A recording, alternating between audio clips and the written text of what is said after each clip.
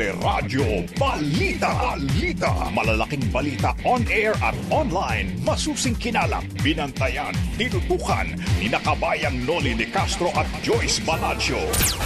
Sa Teleradyo Balita.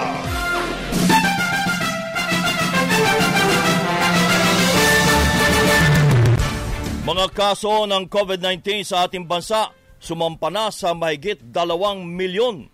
Grupo ng mga doktor pinag-uusapan ng humirit ng panibagong time-out dahil sa tumitinding pagod.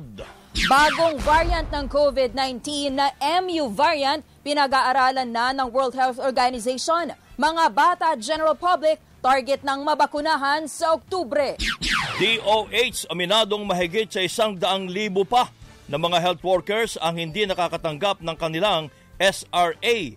Grupo naman ng health workers kumukonsulta na sa mga legal expert para makasuhan sa ombudsman si Secretary Francisco Duque.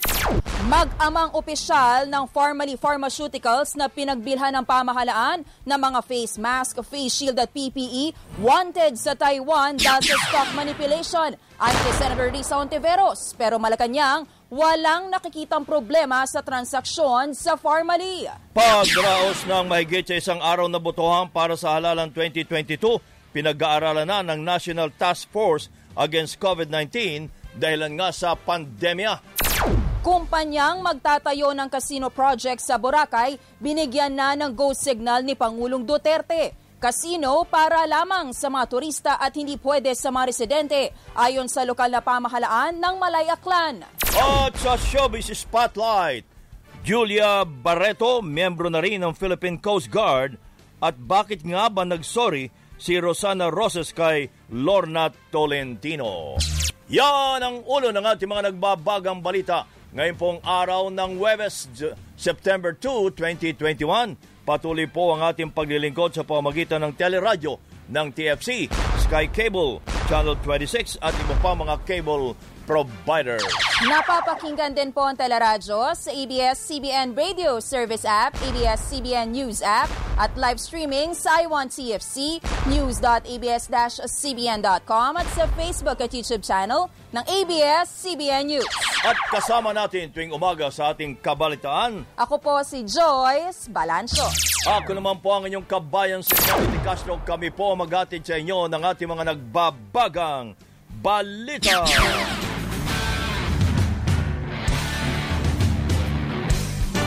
Maabot na sa mahigit 2 milyon ang mga kaso po ng COVID-19 sa ating bansa matapos madagdag ang 14,216 na mga bagong kaso at may 5 laboratory pa ang nabigong magsumiti ng kanilang datos. Sa naturang bilang 33,533 ang namatay habang mahigit sa 140,000 pa ang aktibong kaso. At sa tala po ng Department of Health, lumabas na umabot na sa mahigit 400,000 ang mga bagong kaso noong Agosto. Halos katumbas na ito ng bilang ng nagkasakit para sa buong 2020. Sa panayam ng teleradyo, sinabi ni Professor Guido David ng Octa Research Group na posibleng bumaba na ang trend sa Metro Manila sa kalagitnaan po ng Setyembre. May magandang indicators. Nakita namin na although sa Metro Manila nasa 1.44 ang reproduction number, yung dalawang pinakamalaking LGU sa Metro Manila, yung Quezon City sa Manila, actually medyo mababa na yung reproduction number nila. Yung Quezon City nasa 1.27 yung reproduction number, tapos yung City of Manila nasa 1.3 ang reproduction number. So magandang indication to kasi pag yung mga malalaking LGU ay bumaba pa yung reproduction number, usually susunod din naman yung mga mas maliliit na LGU. Si Professor Guido David ng Octa Research Group. Sa Asia, nangunguna pa rin po ang Indonesia na may pinakamaraming kaso na umabot na sa 4 na milyon. Sinundan ito ng Pilipinas, pagkatapos ay Malaysia, Thailand at Vietnam. Delta variant ang isa sa itinuturong dahilan din ng pagdami ng mga kaso ng COVID. Pero may mga nakitang bagong variant na naman, variant of interest, ang World Health Organization. Ito po'y ang MU o Mu variant na unang nakita sa Colombia at nagdulot na ng outbreak sa ilang bansa sa Europa at South America. Sinasabing may mutation ito na nagpapakitang may kakayahang iwasan ang mga panlaban ng katawan sa virus. Sa harap ng paglobo ng mga kaso ng COVID-19, pinag-uusapan na ngayon na isang grupo ng mga doktor ang paghirit ng time out. Sa panayam ng teleradyo, sinabi ni Dr. Philippine College of Physicians President Maricar Limpin na inaalam na nila ang sitwasyon sa iba't ibang ospital sa bansa at kung kinakaya pa ito ng mga healthcare workers. Marami anya sa kanila ay nasusuka na sa pagod dahil sa sobrang dami ng pasyente. Git pa ni Dr. Limpin, hindi lang sila physically stressed, kundi emotionally at psychologically stressed na rin sila. Nakadaragdag pa niya sa kanilang stress ang kulang na supply ng mga gamot, gaya ng tocilizumab. Alam din namin yung mga sitwasyon ng aming mga kasamahan, no? Na mga fellow health workers. So, alam din natin na masyadong maingay na, no? So, syempre, kaming mga doktor, ayaw naming dumagdag pa sa ingay, no? Kung dadagdag pa kami sa ingay, baka medyo hindi na maging maganda, no? Kaya talagang we are weighing things, no? Para talagang malaman namin kung ano talaga yung pinaka plan of action na gagawin namin. Sinabi rin sa teleradyo ni infectious disease expert Dr. Ana Onglim, may limitasyon din ang kakayahan ng mga healthcare workers kaya talagang pagod na sila. Makikitaan niya ito sa mga emergency room kung saan pila-pila ang mga pasyente. Siguro yung isang kailangan natin intindihin, marami din sa mga healthcare workers nagkasakit. So kahit na sabihin natin na gustong kayanin ng mga natitira, may limit naman yung kakayanan ng katawan na gawin yung trabaho ng kasamahan mong hindi nakapasok. Correct. And then eventually, ito rin siguro ang magiging cause na sila naman ang mapagod at magkasakit. Si Dr. Ron Jean Solante na isa ring infectious disease expert, sinabi naman sa teleradyo na kinakaya na lang ng mga healthcare workers ang trabaho at pagod, lalo't hindi naman pwedeng tanggihan ang mga pasyente. Hindi lang doktor ang napapagod, mga nurses, na. And ngayon nga ang kadalasan dito sa mga hospitals, including the government hospitals like San Lazaro, nakakasakit na talaga ang mga doktor at saka mga nurses, no? And despite the fact na we continue to accommodate. Yan po si infectious disease expert Dr. Ron Jean Solante. Samantala, si Mayor Arlene Arcillas ng Santa Rosa, Laguna ay nasa kabilang linya po. Maraming salamat po at good morning, Mayor Arlene. Yes, good morning po, kabayan. And Joyce. Diyan ho ba sa mga ospital ninyo, ang balita namin ay pahirapan po ang pag-admit na sa pagtanggap sa mga pasyente sa ospital sa dami po ng kaso. Kaya ang karamihan daw po ay naka-home care na lamang. Totoo ba yon? Yes po. Bali, 2 weeks ago pa. Marami na rin pong hindi tumatanggap ng hospitals, pero nag-wait list na lang po. And most of the patients po, na yung hindi naman po severe talaga, naka-home care po. And we provide. Sometimes po, kabayan, yung mismong hospital, like pagkausap namin yung doctor, kinukuha na rin yung numbers, tapos i-register po, and then sila na mismo yung tumatawag sa mga pasyente. But yung city po, we provide yung mga oxygen, tapos we monitor them. Okay. So ano ibig sabihin pag home care? Kayo pa rin po ang nagbibigay ng mga kailangan nila? Yes po. Ever since the start naman po, pag positive cases, we give mga home care provisions, tsaka yung mga food packs, pag naka-quarantine, and then may positive cases. Tapos ang home care po, yung may contact tracers kami. Kasi contact tracers na yun kasi, sila na yung nag-check, tapos itatawag po sa amin, tapos i-monitor namin. And then, kalimitan naman pong kailangan kasi pag home care, na yung sila kailangan i-hospital, yung mga oxygen provisions po, especially pag bumababa yung O2 sat nila. So, we send mga oxygen po. But most of the time, kapag ganun talaga, we try to refer them to hospitals. And yung hospitals naman po, kasi yung mga bed capacity na puno na, di ba? Pero minsan, most of the time din, sa emergency rooms nila, doon na sila set up. May mga naka-intubate na nga rin po sa emergency rooms eh. Kasi kalimitan, ICU beds po talagang punuan, and then yung rooms, regular rooms na pwede silang i-admit, ay may mga tao na rin. Pero kaya nga minsan pag waiting pa lang, tapos nag-aantay na doon sa ER pa lang, may na po. Inaano na rin, ginagamot na rin ng mga ospital. Mayor, pinag-uusapan ho kasi ngayon ng ilang grupo ng mga doktor na parang humingi ng time out at ng ilang mga healthcare workers din po, kanilang sinasabi na pagod na sila, sobrang oras na kanilang ginugugol sa mga ospital. Diyan ho ba sa Santa Rosa, Laguna, ay ganun din ang problema? Yung sa mga ospital naman po, wala lang pong ganung sinasabi yung mga doctor sa amin, even yung sa sa community hospital namin. Ang ngayon lang po is ang naging concern namin dito is yung mga medtech po. Meron kaming mga COVID lab, diba? RT-PCR first lab. Like doon po, may 4 ako na medtech positive na. So, ang gagawin po namin is from today up to Monday, hindi mo na magtatanggap ng samples. Even DOH kasi regional po, nag-re-route din sa amin ng mga samples. So, yun, ganun po siguro, hindi mo natatanggap ng samples. Pero yung on the time out po, wala naman pong... Wala hong daing sa inyo ang mga healthcare workers, doctors and nurses? Meron naman po. Yun naman po, ever since ang daeng, di ba? We can always add bed capacity pero yung personnel po, kasi nga, nagkakasakit din. So, yung limitation, sabi lang kabayan, ang limitation sa pagtanggap ng ng pasyente is more doon sa dahil walang mag-treat sa kanila kung sobrang dami. Kasi di ba per bed po, merong naka-assign talaga dyan dapat.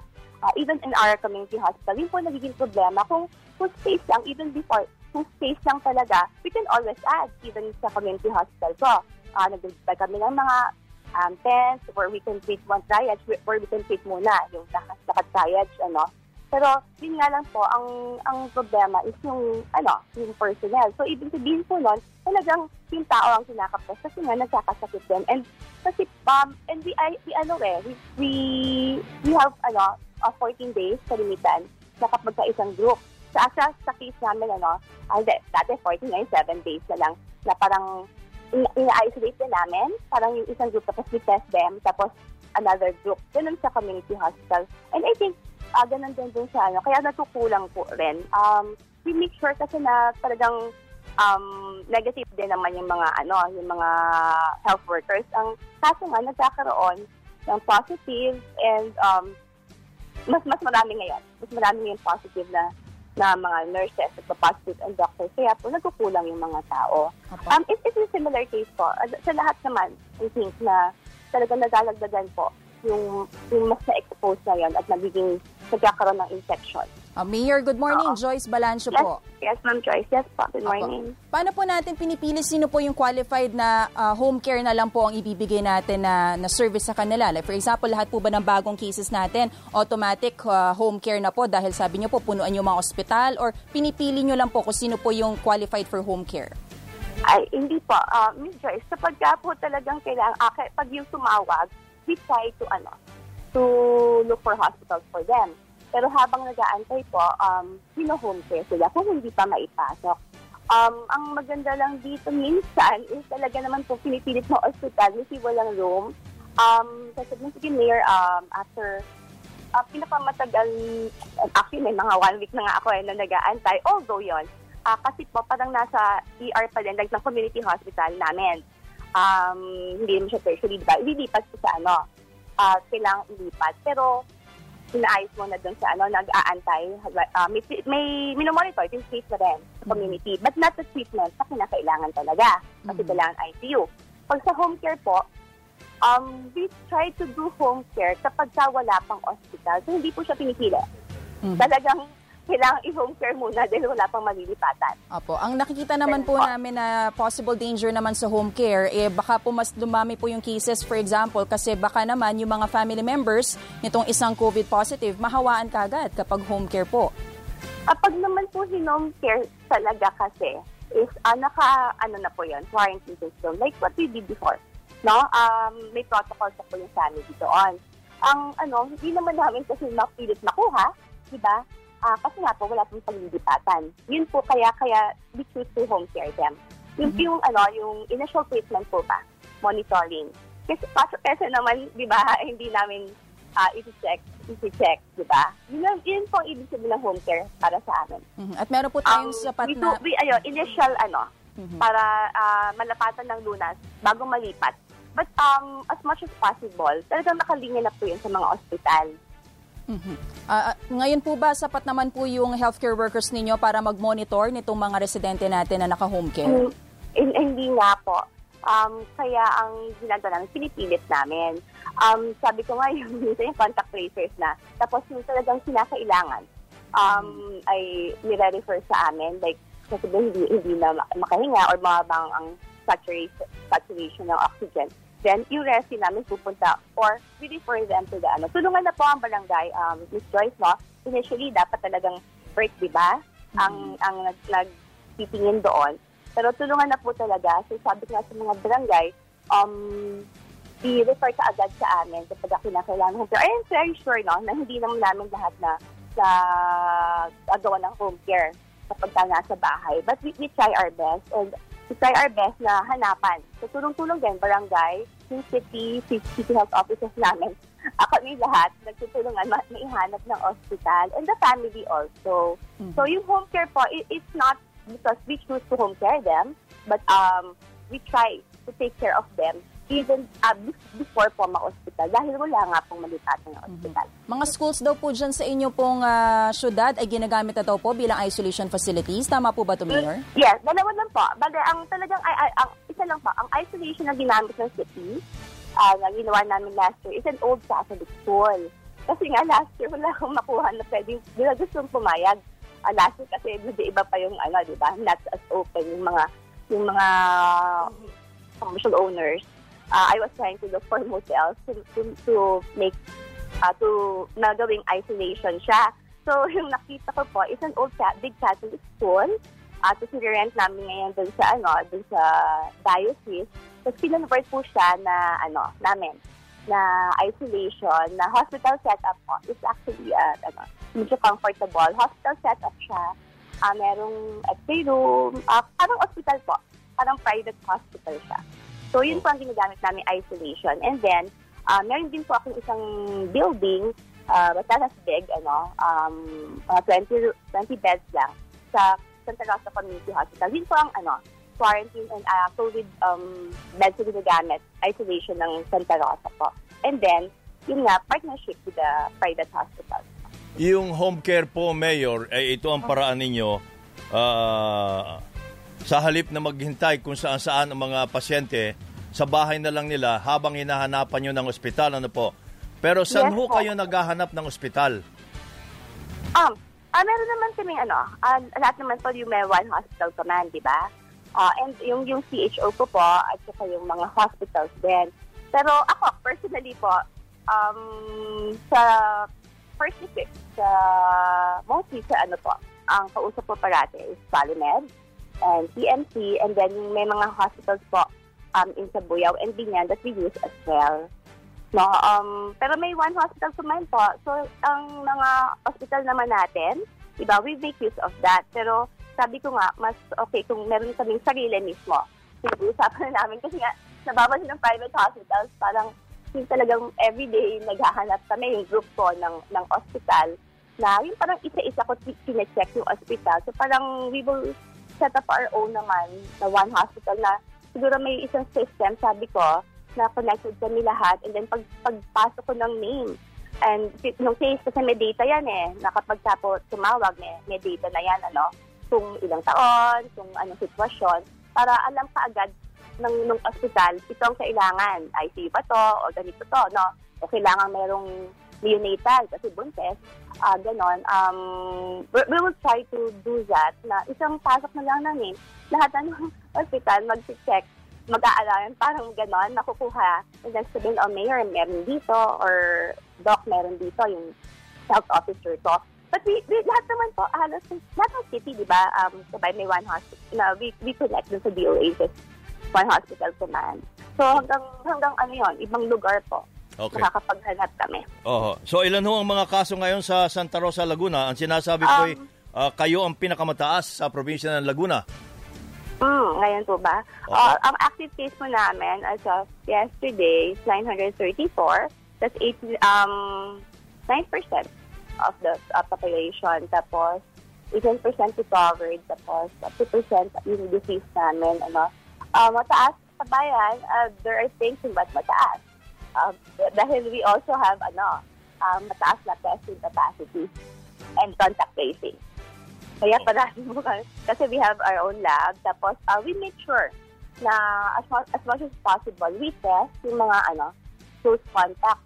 So if you see our data, sa isang family po may mga close contact. Tapos we make sure na nata-test din yung mga close contacts nila. And yung testing capacity talaga, even ng each household sa Santa Rosa naman, kasi talaga nagpapatest po. And naturally, it will go up. Mayor, maraming salamat po. Good morning. Ingat po. Yes pa. Thank you po. Good morning. Si Mayor Arlene Arcillas ng Santa Rosa, Laguna. Samantala, puno na rin ang emergency room at COVID ward ng paggamutan naman ng Dasmariñas, Cavite. Sinabi ni Mayor Jennifer Barsaga na ilang pasyente ang kailangan pa maghintay sa may parking area bago ma-admit sa ospital. Umabot na rin naman sa may gitna 2,000 ang mga aktibong kaso sa Dasmariñas. Nakakaiyak na talaga minsan, wala na kami magkaway kasi puno na rin yung ER namin eh. Hindi na namin alam kung saan ilalagay, yung iba nakaupo na lang. Sa Bacoor, mahigit 2,000 rin ang aktibong kaso kaya gumagamit na ang Southern Tagalog Regional Hospital ng mga shipping container para palawigin pa o para dagdagan pa ang mga kapasidad. Sa Tanza, sa Cavite rin, mahigit 1,000 ang aktibong kaso at kabilang na ang mayor doon na si Mayor Uri Pacomio. Sa St. Augustine COVID-19 Isolation Facility, nabawasan ng mga pasyenteng senior citizen dahil dumami naman ang kinailangang dalhin sa ospital. Kapag mga O2 requiring na po talaga, mga oxygen requiring, is kailangan nang matransfer sa hospital. So kapag dito po kasi, lalo na kapag senior citizen and adult, mabilis lang po talaga mag-desaturate yung lagay nila. Si St. Augustine Isolation Facility Medical Officer Dr. Princess Peregrino.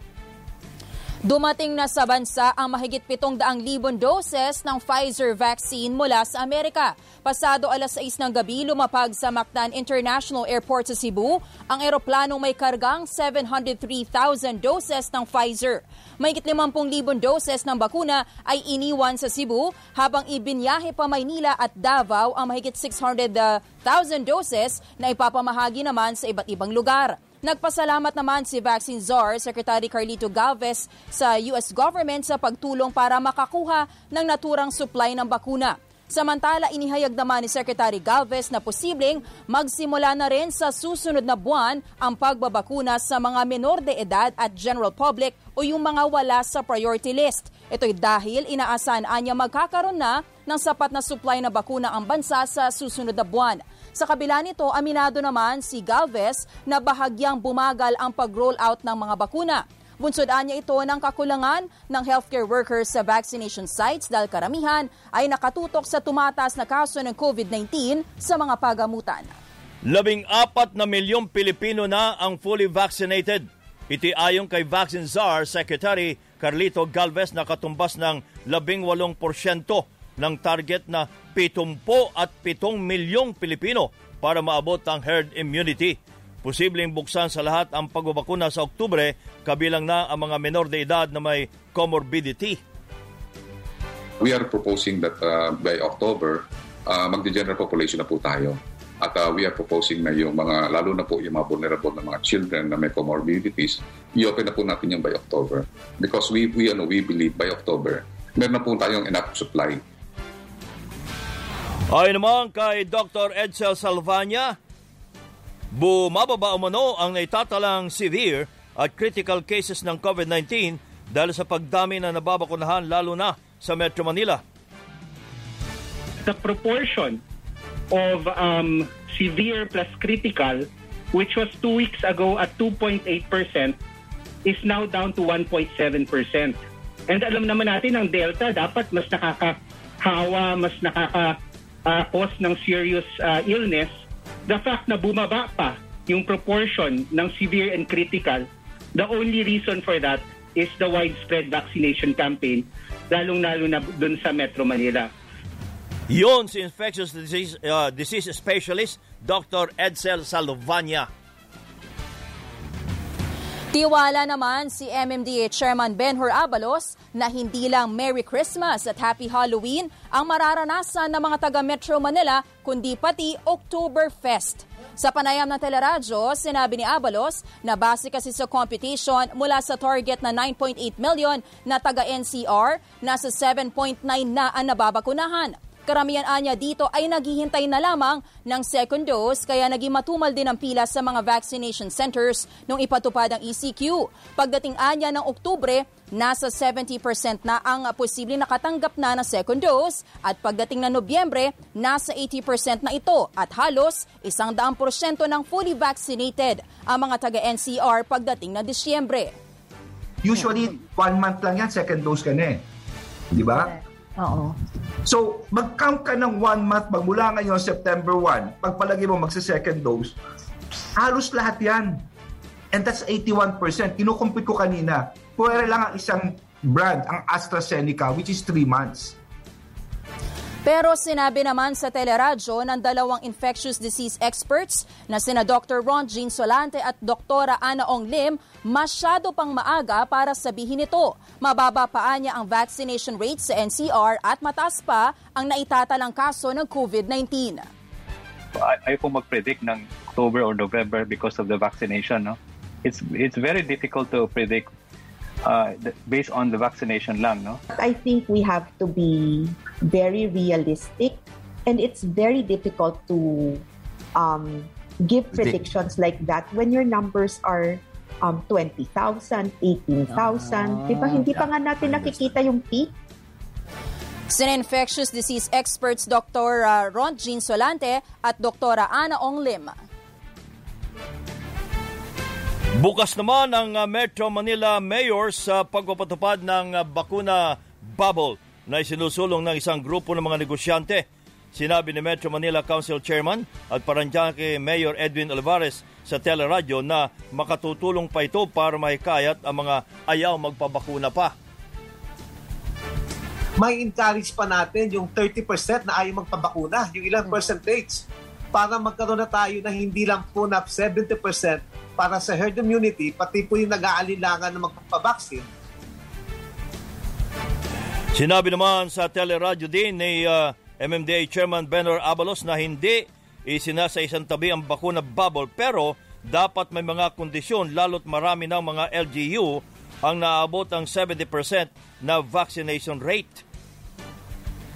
Number 1, kailangan you must really attain a certain level of yung mga vaccination, mga vaccinated for the whole of Metro Manila, no? Yeah. It could be 50, it could be 60, it could be 70. No? Number 2, yung detalye, of course, pag-uusapan yan. Kasi, ganito yan eh. Kunyari, sabihin mo sa mall, bawal kang pumasok kasi ikaw may bakuna, ikaw walang bakuna. Medyo mahirap yata yun. No? But there are activities na talagang bawal. Siguro, yung talagang ganyan, diyan mo pwedeng laruin. Dahil nga bawal, pero kung ikaw ay bakunado, baka po pwede. Si MMDA Chairman Benhur Abalos. Samantala, sa ibang mga balita, may kaso umano sa Taiwan ang ilang opisyal ng Formally Pharmaceuticals na pinagbilhan ng pamahalaan ng mga face mask, face shield at PPEs. Sinabi ni Senator Risa Hontiveros na base sa website ng Ministry of Justice Investigation Bureau ng Taiwan, lumabas na wanted ang chairman ng kumpanya na si Tony Wang dahil sa pandaraya, pagmamanipula ng stocks at pandarambong. Habang ang anak nitong si Wang Chuyen na stockholder ng kumpanya, wanted din dahil sa stock manipulation. Wanted na umano ang mag-ama noong pang December 29, 2020, pero kahit may outstanding warrant, nakipagtransaksyon pa rin ang pamahalaan ng Pilipinas at nakabili sa formally noong June 2021. Wanted din umano dahil sa stock manipulation si Zeng Bingquang na konektado sa Pharmaly at Full Wind Philippines kung saan ang nakaupong chairman ay si Michael Yang na dating Presidential Advisor on Economic Affairs ni Pangulong Duterte. Bakit hindi ito naamoy man lang ng ating mga otoridad?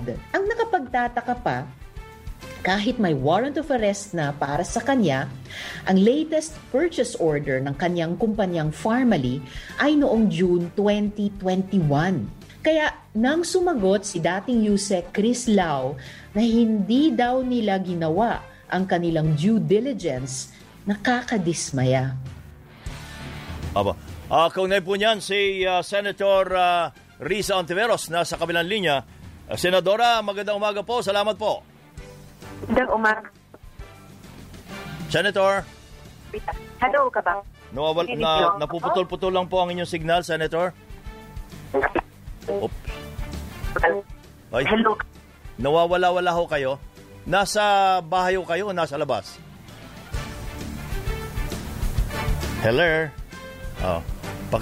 Paki-check mo muna ang signal ni Senator Ontiveros. Samantala, kumpanyang Blue Cross o nakuha ng ABS-CBN sa Securities and Exchange Commission ang mga dokumento ng kumpanya namang Philippine Blue Cross Biotech. Nabanggit po ang kumpanya sa investigasyon din ng Senado hinggil sa mga kontrata ng COVID-19 medical supplies. Narito muna ang report ni Warren de Guzman. Noong August 27 pa nabanggit sa Senado ang kumpanyang Philippine Blue Cross Biotech kaugnay sa investigasyon sa mga umano'y overpriced na medical supply contracts. Si Senate Minority Leader Franklin Drilon ang naglabas ng impormasyon tungkol sa Blue Cross sa kanyang talumpati tungkol sa face shield at iba pang medical supplies para sa COVID-19 government response. Let us not forget that face shields is not included in the common use supplies. Aside from face shields, Blue Cross Biotech was able to bag a total of 432.17 million contracts from PSDBM. Ayon sa mga dokumento ng Blue Cross Biotech na nakuha ng ABS-CBN mula sa Securities and Exchange Commission, 1997 pa nakarehistro ang kumpanya sa SEC. Nang panahon na iyon, may 2 Chinese national pa na kasama sa incorporators ng kumpanya na may ambag na tig 2 milyong piso. Base sa updated na General Information Sheet, wala na ang mga Chinese national sa Blue Cross shareholders at tanging mga Techiko na lang ang kasama rito. Sa madaling salita, family-owned business ito. Base rin sa dokumento, ang opisina ng Blue Cross ay nasa Binondo, Maynila. Nang puntahan ng news team, confirmed ang location, may signboard at kilala sila ng ibang mga tenant. Pero walang tao roon. Ayon sa contact person ng Blue Cross, nakalipat na kasi sila sa Tectite Tower sa Ortigas. At kahit doon, naka-skeleton crew lang sila dahil sa pandemya. Nagbigay din ng pahayag ang kumpanya na nagsabi na naghahanda sila ng official statement para sagutin ang mga alegasyon laban sa kanila sa Senado.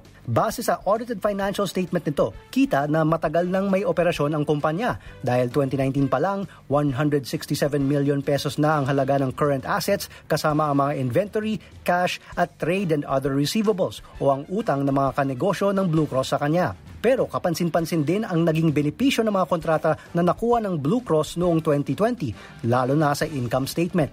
Mula 260,000 na kita noong 2019, naging 12.2 million ito noong 2020. Sa benta, mula 262 million noong 2019, naging 909 million ito, halos 1 billion pesos noong 2020. Ayon sa Certified Public Accountant at Tax Expert na si Mon Abrea, kung ikukumpara sa SEC records ng kontrobersyal na Pharmaly Pharmaceuticals, lumalabas na mas matagal na sa negosyo ang Blue Cross. Like Pharmaly, the Blue Cross has been in business since 1997 and it's in the same line of business, import-export, wholesale retail of medical supplies and equipment. So it's not surprising that they will be dealing with the government. However, I don't have information whether they are accredited by PhilGems, which will also guarantee that they have secured tax clearance or no existing liability with the BIR. Pero may mga nakita rin si Abrea na konting impormasyon na nakapagtataka. In terms of profit margin, yung markup, si Pharmaly nasa 5% lang yung gross profit margin niya. Pero si Blue Cross double. It was actually 10%. Then other than that, there was no mention lang if they really imported the goods, since there was no breakdown of the duties and taxes paid to customs. Normally kasi may ganun, may RASPE, brokerage, and other fees paid to customs. So, and I don't know if they also have importers license. Ibig sabihin, ayon kay Abrea, mas malaki ang patong ng Blue Cross sa mga kontrata nito, doble kumpara sa Farmally kung ang pagbabasehan lamang ang audited financial statement. Matatandaan na overpricing ang isang alegasyon sa Blue Cross pati na rin sa Farmally sa investigasyon sa Senado. Pero ayon sa Blue Cross, rasonable naman ang patong na 10%. Hindi pa rin sumasagot ang Farmally sa mga request for comment ng ABS-CBN hanggang ngayon. Warren de Guzman, ABS-CBN News. Thank you, Warren. Samantala, balikan po natin si Senator Risa Ontiveros. Senator?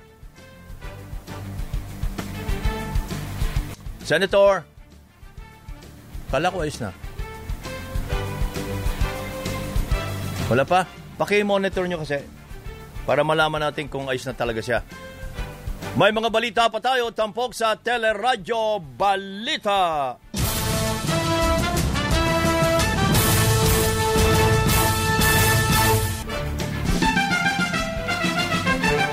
Balikan muli ho natin si Senator Risa Ontiveros. Senator? Hello, kabayan. Yun. Joyce. Ayun, magandang umaga po. Kumusta na po kayo? Okay lang okay lang. Ang importante ho ay marinig namin sa inyo. Ito hong binulgar ninyo tungkol sa mga tao na lahat to ay Chinese ito o Taiwanese or Chinese. Well, hindi pa natin sigurado pero yung kanilang at business address sa kanilang international companies at kung saan sila hinahabol ng warrant of arrest, kabayan, ay sa Taiwan. Taiwan, okay. Opo. So hindi pa natin alam kung sila pero bakit sa Taiwan? Kung sila ay Chinese, dapat sa mainland China. Opo. But why pero Taiwan? Yung iba sa kanila, kabayan, ay dual or multiple citizens. Alam niyo po, sa pagnenegosyo, diba, naghahawak ng iba't ibang mga diplomatic papers. So baka ganito yung kaso noon. So may offices sila sa Taiwan, may offices din dito sa Pilipinas. At yun na nga, lumalabas sa mga artikulo online, may mga opisina din sila sa mainland China, sa Xiamen. Okay, Opo. Xiamen. Opo, sa Xiamen. Doon kasi daw noong 2015, na nung pina-finalize pa lang nila yung kanilang presidential run, di umano, tinur daw ni Presidente yung opisina ng Full Win International sa Xiamen. Yun po yung opisina nitong si Zheng Bingchang. At kasama daw ni Presidente sa pag-tour na iyon nung opisina ni Zheng, si Michael Yang. So yun po. Ito ho ba sinasabi niyo mga wanted na ito? Ano po? Gaya nung chairman ng kumpanya, yung holding company, si Wang Wenli. Nakilala din sa tawag na Tony Wang. Ay wanted din sa Taiwan. Securities fraud, embezzlement, at saka stock manipulation. So hindi ho ba ito pinaghahanap ng Taiwan samantalang narito lang pala at nagtayo pa at tumatakbo pa ang kumpanya? Yun na nga, kabayan. May standing warrant of arrest sila, pati yung kanilang anak na si Huang Zuyen na incorporator naman ng Farmally Pharmaceutical Corporation dito at pati ng Farmally Biological Incorporated. Yung si anak na Huang ay wanted din sa stock manipulation at nakikita din po kahit online lang doon sa Ministry of Justice Investigation Bureau ng Taiwan yung kanilang warrant of arrest. At pati nga po si Zheng Bingchang ay may standing warrant na rin, fugitive na rin. Ang kaso naman sa kanya o ang akusasyon ay stock manipulation. Then, at itong si Zheng Bingchang, chairman mismo ng Full Win Group, yung international, na di umano ang chairman ng Full Win Philippines ay si Michael Yang. So parang, hindi lang interlocking directorates, kabayan, interlocking cast of characters sa pelikula nila. So totoo, bakit nga ba? Hindi lang na nakapag-negosyo sila rito. Pero unang-una, bakit nakikipagnegosyo ang ating bansa, ang ating gobyerno sa mga taong ito na may warrant of arrest pa nga? sa ibang bansa. So, kumbaga, is there more to this story kesa sa gustong ipapaniwala sa atin ni Presidente? May warrant of arrest pinaghahanap ng ang sinasabi po ninyo ay pinaghahanap ito ng mga otoridad sa Taiwan. Itong si Wang Chuyen. Itong hirap po dito sa inyong binulgar Senator. Ang hirap ng mga pangalan puro Chinese. Ano po? So, matagal na pala, as early as December 29, 2020, ay meron ng pinaghahanap na sila ng Taiwan authorities. Opo. Dahil sa mga kaso nga nila. Pinaghahanap na nga sila katapusan pa lang nung nakaraang taon. Kaya nakapagtataka kahit ganyang may warrant of arrest na para sa kanila, imagine yung latest purchase order ng kanilang kumpanyang Pharmaceuticals ay noong June 2021. Opo, itong taon. So, kumbaga, nagpatuloy yung business relationship kahit na nga may warrant at tinatakasan ito. Kumbaga, pugante sila, kabayan. Ba't tayo nakikipagnegosyo ang ating bayan sa mga ganyan na tumatakas sa hustisya sa kanilang bansa? But you think, alam mo yan ng Malacanang o ng ating pamahalaan na sila'y wanted? Well, kabayan, di ba, napaka law enforcement conscious ng administrasyon ni Presidente at mismong ang PSDBM, ito ay isang napakalaking hindi nila inalam or baka alam nila, dinedma nila dun sa inaminado ni dating Yusek Lao na hindi nila ginawang due diligence. At yun na nga po, kapag simpleng research lang online sa internet, ang daming lumalabas na mga katunayan, kumbaga mga memento na hindi lamang yung 2015 na pag-tour di umano nung Ninooy Mayor, ngayong Presidente, dun sa opisina ni Zheng Bingchang sa Xiamen, may mga, tapos yung video nga na yung family officials ay nakipagpulong kay Presidente noong 2017 sa Davao, may mga artikulo pa online na 2010 pa lang ay magkakakilala na sila. Noong daw na nagtayo ng Yangtze River Group sa Pilipinas, si Michael Yang, na ang Chinese name niya ay Yang Hongming. Noon daw engaged sa investment, sa department store, sa real estate. At nung panahon daw iyon, yung headquarters nitong Yangtze River Group niya ay nakalocate sa Davao City. At ang nooy alkalde nga doon ay ang kasalukuyang Presidente. So parang isang dekada na palang magkakakilala silang lahat. So imposible talaga, kabayan, na hindi alam ng ating mga opisyal yung background nitong mga individual at nung mga kumpanya. At yung pinaka-recent nga na may warrants of arrest na. Sila, yung mag-ama at saka si Zheng Bingchang. So bakit nagpatuloy pa na, di ba, mabigyan ng kontrata itong Pharmally itong taon mismo? Opo. Senator Risa, pero ang gate po ni... Yes, good morning po. Ang gate po ni Secretary Roque, we will play a video for you ng statement po ng Malacanang.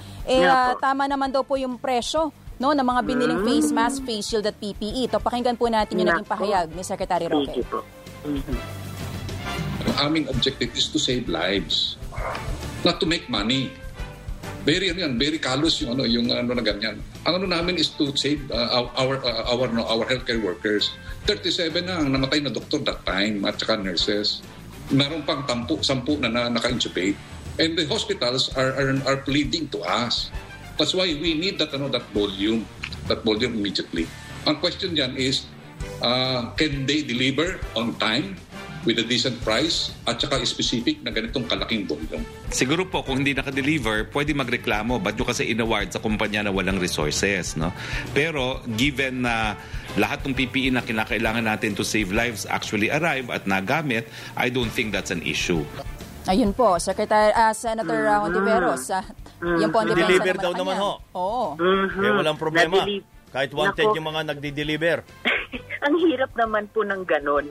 Wanted nga po kumpara halimbawa sa law-abiding na mga CONWEP at saka CPMP o Confederation of Philippine Manufacturers of PPEs na mga law-abiding, walang standing warrants of arrest, hindi tumatakas sa hustisya dito sa ating bansa. Pero nung nakaraang taon pa ay nag-retrofit ng kanilang production line on the request of government para mag-produce ng medical grade, pasado sa standards ng DOH at di hamak na mas mura na mga PPEs. Baka na-match pa nila yung volume na i-deliver na daw di umano ng Pharmally at mas marami pa. Dahil kung mas mura, mas tamang presyo yung kanila nung ating mga kababayang PPE manufacturers, di hamak na mas marami, at least doble pa yung na-provide nila. Walang callousness po dito, Miss Joyce at kabayan. Precisely nung panahong iyon, less than 10 di umano sa mga healthcare workers natin ay nahawa at namamatay sa COVID. Ngayon, sabi po ng mga nurse natin, halos 100 na ang namamatay na healthcare workers. Ilan kaya sa kanila ay actually nailigtas natin ang buhay kung hindi mayroong ganitong mga maanumalyang transaksyon na napatunayan doble ang average price kesa sa mismong price cap ng DTI noon na inoobserbahan noon ng DOH noong inawardan itong 3.8 billion na kontrata sa Pharmally. Opo. Si Secretary Roque, meron pa pong pinresent kahapon na comparison po ng PPE na binili naman na nakarang administrasyon to prove his point na hindi daw po napatunayang overpriced yung binili ng kanyang administrasyon ngayon. Well, Ms. Joyce, di tulad ng administrasyon ngayon, the late President Noynoy never na binantaan niya o in-intimidate ang Commission on Audit at hindi rin niya sinabing itutulak niya sa hagdan ang mga auditor. No? Nung ipinatawag ng ating Senado si President Noy sa usapin ng Deng Baksa noon, hinarap nila yung chamber namin, yung chamber ng Senado noon, nang walang fanfare. No? Kung buhay ang dating Pangulo ngayon, tiyak ko sasagutin niya ang paratang na 23.2 million pesos na pinambili ng PPE. Sana ganun din ang kasalukuyang Pangulo sa 8.7 billion pesos na total cost ng mga kontrata sa Pharmally. Kaya lang, sa kasalukuyang administrasyon, halip na harapin squarely yung mga paratang na ito, ang aatupagin pa ay yung panduduro sa nakaraang administrasyon. Wala na tayo sa 2015, nasa 2021 na po tayo. Senator, ito ho mga binabanggit natin mga pangalan, hindi ko lang maulit-ulit mga pangalan nun sa inyo. No? Si Wang Chou-yen, si Sheng Bingquang, nasaan ho ito mga ito? Yan ang tanong. Kabayan, sa ilang araw nang umiikot yung mga chismis na lumipad na daw sila sa ibang bansa. Hindi mo ibang chismis. Opo, na dahil malapit lang ho ang Taiwan at saka Xiamen. Magkakatabi lang ho yan. At sabi nung iba umuwi na daw galing sa iba pang bansa. Sabi nung iba pa ay nandirito na. So, dapat malalaman natin sa susunod na pagdinig ng Senate Blue Ribbon Committee dahil inimbita na sila sa pagdinig ni Chairman Dick at dapat magpakita lalong-lalo na si Michael Yang. Oo, pero I doubt kung magpapakita ho ito. Pero tayo ba ay nakipag-ugnayan na ho ba kayo sa Taiwan authorities dahil wanted naman sila sa Taiwan? Hindi pa po, kabayan, pero may magandang payo po yan at may payo na rin po na makipag-ugnayan doon sa Ministry of Justice ng Taiwan dahil nga na-research namin yung kanilang pending warrants of arrest sa mga taong ito online at walang problema sa akin makipag-ugnayan din sa ating Justice Secretary Guevara mismo. Okay. Maraming salamat po, Senator. Maraming good salamat morning. po, kabayan at Joyce. Ingat po, stay healthy po. Ingat din po si Senator Riza Ontiveros. Samantala, inamin po ng Department of Health na walang pondo para sa Special Risk Allowance o SRA ng mga healthcare workers sa panukalang 2022 National Budget. Sinabi ni Health Secretary Francisco Duque na nakapaloob ang pondo sa panukalang Bayanihan 3 na nakabimbim pa rin sa Senado. Ang layo pa po nangahabulin. Nasama po ba yan sa NEP 2022? Kasi napansin ko po na merong 17 billion na naka-allot for HRH or Human Resources for Health. Pero parang wala po dun yung salitang Special Risk Allowance or Meals and Transportation Allowance. The additional budgetary support for the benefits is lodged in the Bayanihan 3 bill and that is what is being submitted. That was submitted much earlier. At ayon pa nga po kay Marikina Congresswoman Estela Kimbo, wala rin nakalang pondo para sa SRA sa Bayanihan 3 dahil kinopya lang ang probisyon sa Bayanihan 2. Lumabas din sa pagdinig na kinaltasan ng Department of Budget and Management ang hirit na 104 billion pesos na budget para sa pagbili ng COVID vaccines. Bumaba ito sa 45 billion pesos at inilagay pa sa unprogram na pondo. Wala po sa program. Ang problema, bumabagsak po yung ekonomiya natin at pagbagsak ng ekonomiya, babagsak din ang revenues. So in short, hanging in the balance kapag unprogrammed. We initially proposed about 104 billion, but DBM put it under unprogrammed funds, yung 45 billion, and I am made to understand that this is going to be for booster doses. At yun, napansin din ni Congresswoman Kimbo ang sinasabing pagtuturuan ng DOH at DBM kaugnay sa pondo para sa bakuna. Our experts are saying that there would be this second-generation vaccines which are coming up and they are undergoing trials already. So we have included that already as part of our budget. Also, we included spillovers if we are not going to be able to finish or vaccinate the rest of this population that we are targeting to achieve herd immunity for this year. We also included that. And plus the children's vaccinations, we also have included that. Tinanong ko yung DBM, ang sagot nila, dahil yan ang recommendation ng DOH. Ang sabi naman ng DOH, dahil yan ang recommendation ng DBM. Si Congresswoman Estela Kimbo. Samantala, pinag-aaralan na ng National Task Force Against COVID-19 ang posibleng pagdaraos ng halalan ng higit isang araw o yung multi-day elections. Gaya ng hiwalay ang araw ng botohan para sa Luzon, Visayas at Mindanao para maiwasan ang hawaan sa mga botante. Paliwanag ni National Task Force Against COVID-19, Chief Implementer Secretary Carlito Galvez Jr., malabong maisagawa na isang araw ang halalan dahil posible itong maging super spreader event dulot na rin ang banta ng COVID-19. So we're looking at the possibility that the election will be a multi-day election, not a single-day election, so that we can prevent the possible conglomerations of thousands of people in the precincts. Pero git naman po ng COMELEC, baka hindi nila kayanin ang dagdag gastos sa multi-day elections, lalo't tinapyasan pa ng Department of Budget and Management na higit kalahating porsyento ang kanilang pondo. One very obvious complication of a multi-day elections is that you're gonna have to pay teachers several days additional. Di ba? Mm-hmm. Kasi kung isang araw lang, you pay them that isang bagsak na honoraria. But if you do them for 2 days, then you're doubling your honoraria. Apart from the fact that we have to pay the teachers honoraria, under the law, we have to give them an increase. Sinabi pa sa teleradyo ni COMELEC spokesperson James Jimenez na simula sa September 6, bubuksan na ang voters registration sa mga lugar na nasa ilalim ng MECQ. Inaprubahan niya ito ng unbank para makahabol ang mga hindi pa nakakapagparehistro. Inaasang nasa 250,000 ang madaragdag sa mga magpaparehistro dahil sa pagbubukas ng registration sites. Pati satellite mall registration, bubuksan na rin po sa ilang mga lugar na nasa MECQ. Magbabalik ang Teleradyo Balita. Samantala, tuloy po ang pagpapatayo ng casino project sa Boracay. Ayon sa kumpanyang Alliance Global at Mega World Corporation, binigyan sila ng go signal ni Pangulong Duterte para simulan ang proyektong Boracay New Coast. Plano rin ng kumpanya na magtayo ng karagdagang pang-hotel. Ayon naman sa lokal na pamahalaan, papayagan ng operasyon ng mga kasino kapag naisumiti na ang lahat ng mga requirements.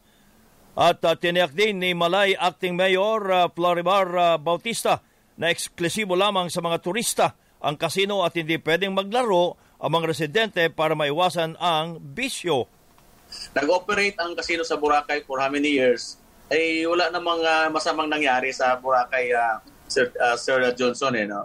So, depende lang naman siguro yan how we manage at saka paano natin i-monitor yung operation na yan. Kasi ang operation ng casino, kasi yung endorsement ng Seoul Council dyan, ay talagang exclusively for tourist only. So, meaning, bawal ang mga residents na pumasok except sa mga tourist.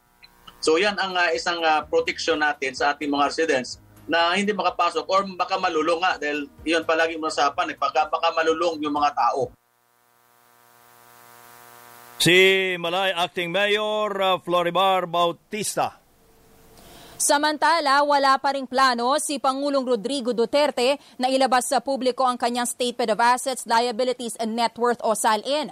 Sinabi ni Presidential Spokesperson Secretary Harry Roque na dapat respetuhin ang memorandum ng Office of the Ombudsman noong nakaraang taon na siya naglilimita sa access sa SALN ng mga opisyal. Nang tanungin kung bakit hindi na lang voluntaryong isa publiko ng Pangulo ang SALN, iginiit ni Secretary Roque na nirerespeto at ipinauubay na ito ng Pangulo sa Ombudsman. Nauna nang hinamon ni Vice President Leni Robredo ang Pangulo na isa publiko ang kanyang SALN para sa transparency at ipakitang tapat ito sa kampanya laban sa katiwalian. Naniniwala naman si Senador Manny Pacquiao na tila na ipanalo niya ang naunang pasabog na sinasabing talamak ang korupsyon sa pamahalaan, lalong-lalo na po sa Department of Health. Ito dahil sa ginagawang investigasyon ngayon ng Senado sa DOH matapos masita ng COA ang paggamit ng pondo sa COVID response. I really feel vindicated, Karen, because timing naglalabas din ang COA ng report nila at yung mga sinasabi ko hindi watusi kundi malaki pong issue ito.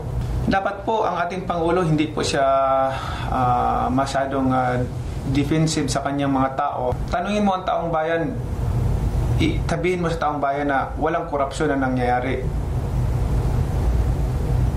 Magre-resign po ako. Ayon pa kay Senator Pacquiao, handa siyang imbestigahan din ang kasamaang senador na si Bongo na kilalang malapit sa negosyanteng si Michael Yang at dating Budget Undersecretary Lloyd Christopher Lau na inimbestigahan ngayon ng Senado. Pinahayag din ni Pacquiao na hindi pa siya hangdang makipag-ayos kay Energy Secretary Alfonso Cuse habang plano nitong kasuhan pa si Pastor Apollo Kibuloy dahil sa umunay pagpapakalat ng mga peking balita. I'm not ready for that, Karen, dahil marami pa tayong consideration ngayon. Yung problema natin sa ating bansa, hindi pa natin na-resolve itong pandemya. At problema ng ating mga kababayan na nagugutom at nahihirapan sa buhay. Ako po, bilang Christian, hindi po ako galit kay Kusi, hindi po galit sa kanyang mga grupo. Who am I to put grievances against someone? I'm also a sinner, need forgiveness from the Lord. At ayon pa rin kay Pacquiao, marami nang nanliligaw sa kanya para mag-vice presidente na lamang, pero wala siyang planong tumakbo sa pagka-vice presidente. Hindi rin niya maging handa rin siya na maging independent candidate kung hindi mapapaboran ng COMELEC sa usapin ang liderato ng PDP laban. Kung anong takbuhin natin, 3 pong consideration po na pwede kong desisyonan.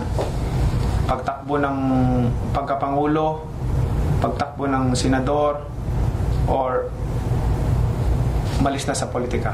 Ito po yung 3 pinagpipilian ko. Isang paglilinaw lang, Manny, does this mean hindi ka bukas na tumakbong vice-presidente? Tama po yan. Kasi kung sakali man ako tumakbo, Karen, gusto ko epektibo ako, gusto ko talagang, kasi iba kasi ako, pag ako ay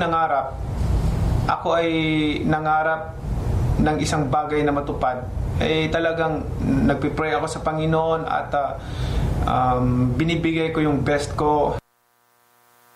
Si Senador Manny Pacquiao.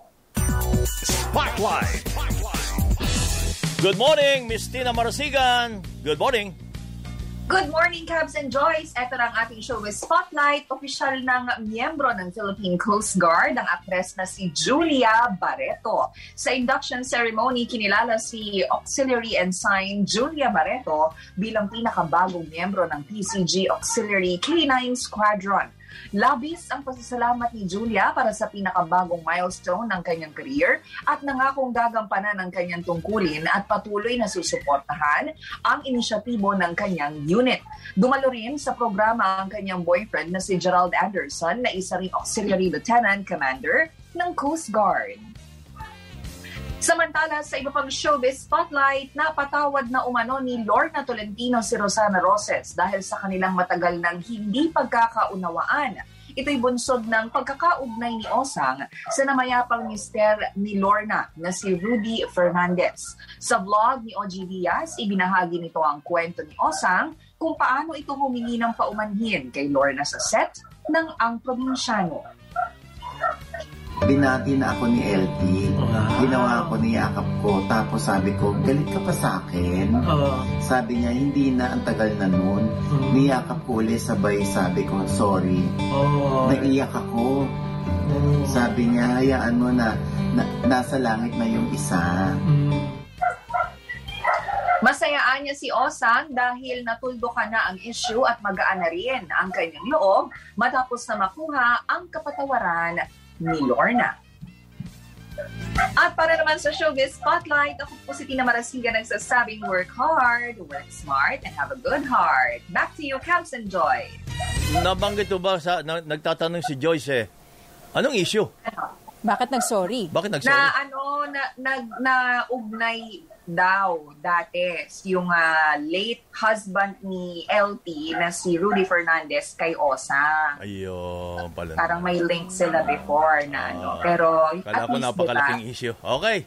Maraming salamat po si Miss Tina Marasigan ng Batangas. At yan ang kabuuan ng ating mga balita ay tinampok sa Teleradyo Balita.